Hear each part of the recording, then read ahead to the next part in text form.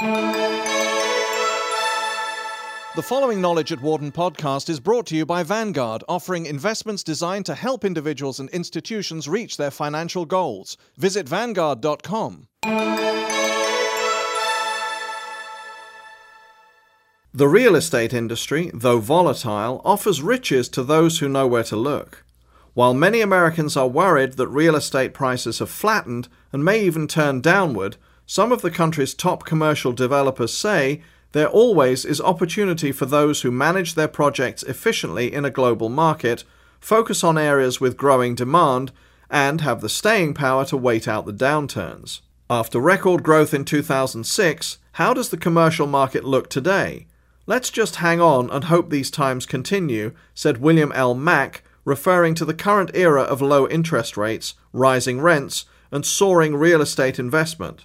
Mack is managing partner of Apollo Real Estate Advisors, a New York-based real estate firm with office, retail, hotel, and other projects in 20 countries.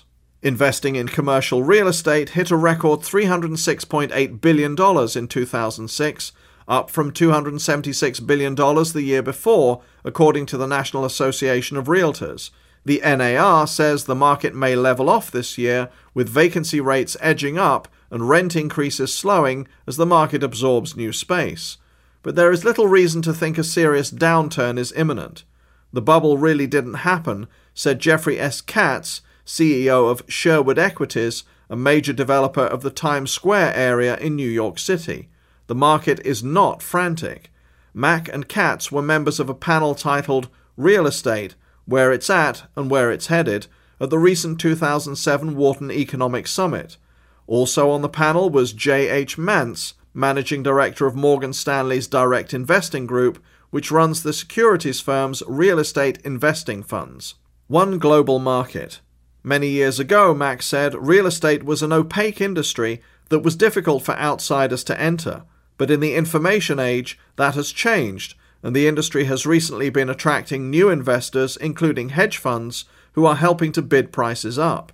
Real estate has become very, very transparent. The investment bankers, with all due respect, will sell whatever the market will buy. In addition, he said, the capital markets now operate worldwide. The entire world of investing is coming closer and closer to becoming one market. Markets that used to be the exclusive preserve of local developers are, in many cases, now open to investors from anywhere, Mack noted. More and more real estate firms are setting up offices in foreign countries rather than just flying executives in for meetings.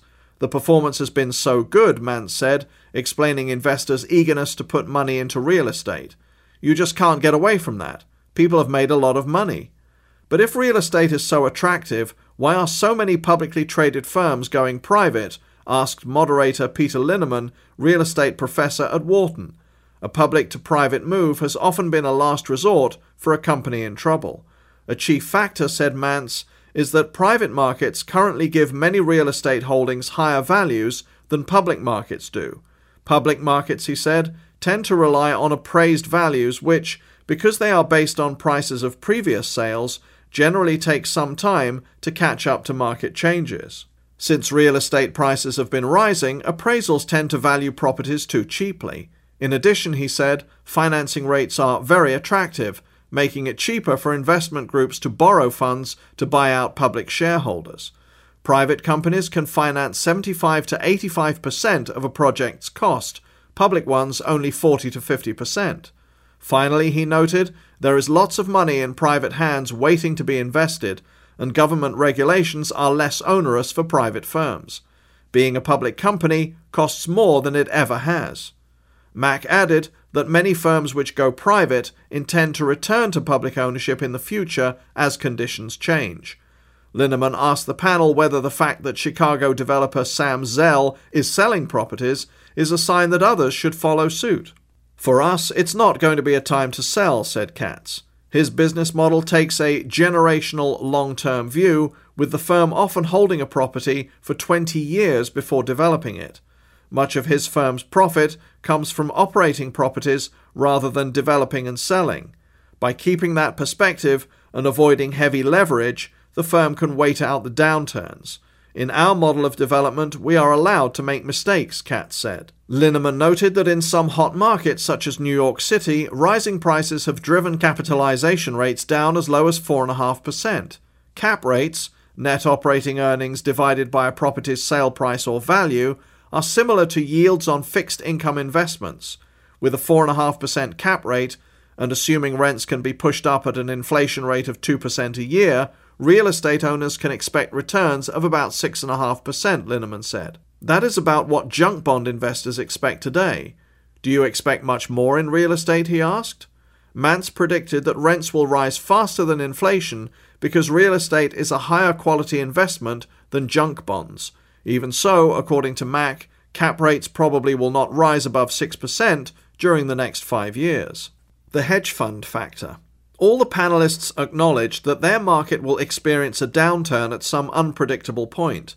The liquidity will probably dry up faster than any of us believes, Mack said, adding that in many downturns, prices need to drop by 30 to 40% to clear out the excesses from the preceding run-up. But the drop might only be 15% in the next reversal because the market has evolved. One factor is the heavy investment by hedge funds which create a demand that can shore up prices, Mack noted. A second factor, he added, is securitization, the bundling of real estate loans into bonds sold on the secondary market to investors around the world. This means the initial lenders, such as banks, are not hit as hard when borrowers default on payments. Certainly, securitization will help. The banks will not have to pull back entirely. Maybe the bumps in the cycle will be milder.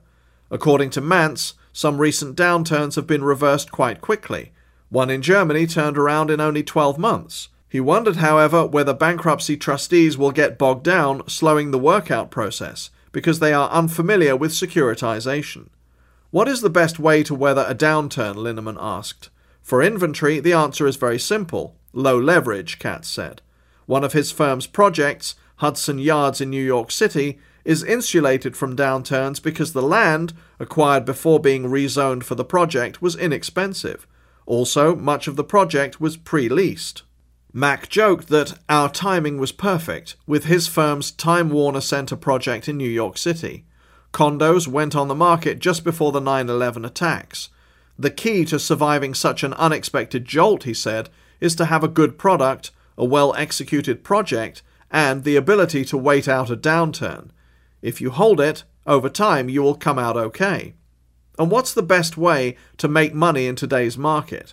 Katz said developers should look at markets that will be strong in 5 to 10 years.